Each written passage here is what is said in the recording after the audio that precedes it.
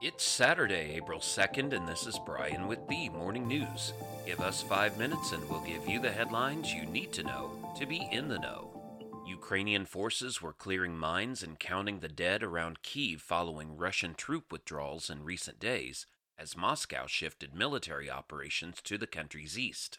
Russian forces have partially withdrawn from a swath of territory northwest of Ukraine's capital, giving up more than a dozen towns and villages after Ukrainian resistance led to heavy losses.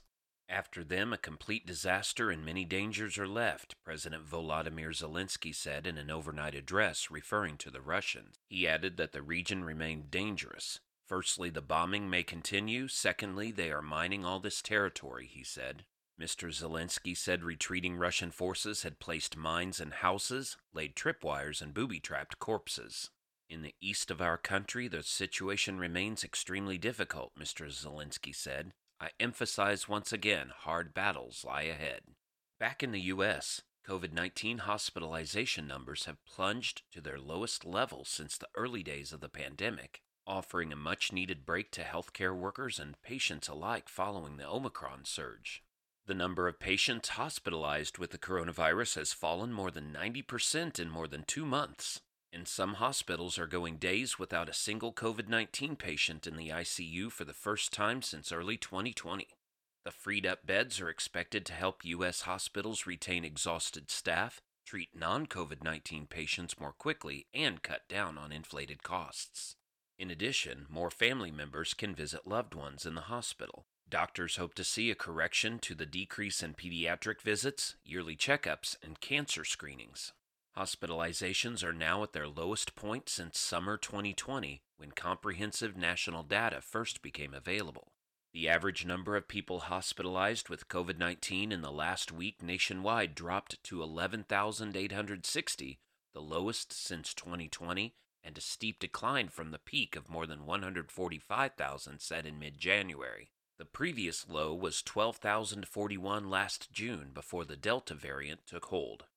On Capitol Hill, the U.S. House of Representatives passed a bill Friday to decriminalize marijuana, yet passage in the Senate is unlikely. The Marijuana Opportunity Reinvestment and Expungement Act, or the MORE Act, would remove marijuana from the list of scheduled substances in the Controlled Substances Act. Cannabis is currently a Schedule I drug on the same level as heroin and deemed to have no accepted medical use and a high potential for abuse.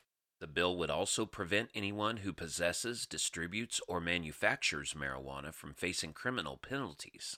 37 states have already adopted laws legalizing cannabis for medical use, while 15 allow it for recreational use according to the bill.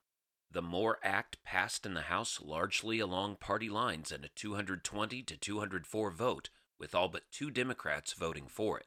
The bill is now headed to the Senate, where its path will likely be more difficult. The move to decriminalize cannabis has faced opposition from some Republicans and moderate Democrats. In other news, the U.S. labor market strengthened last month as the pandemic's grip receded and more workers jumped back into the labor force.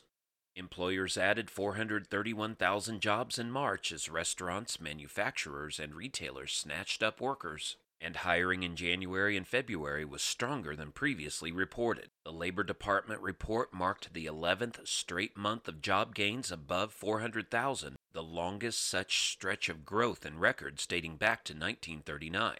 The unemployment rate fell to 3.6% in March from 3.8% a month earlier, quickly approaching the February 2020 pre-pandemic rate of 3.5%, a 50-year low.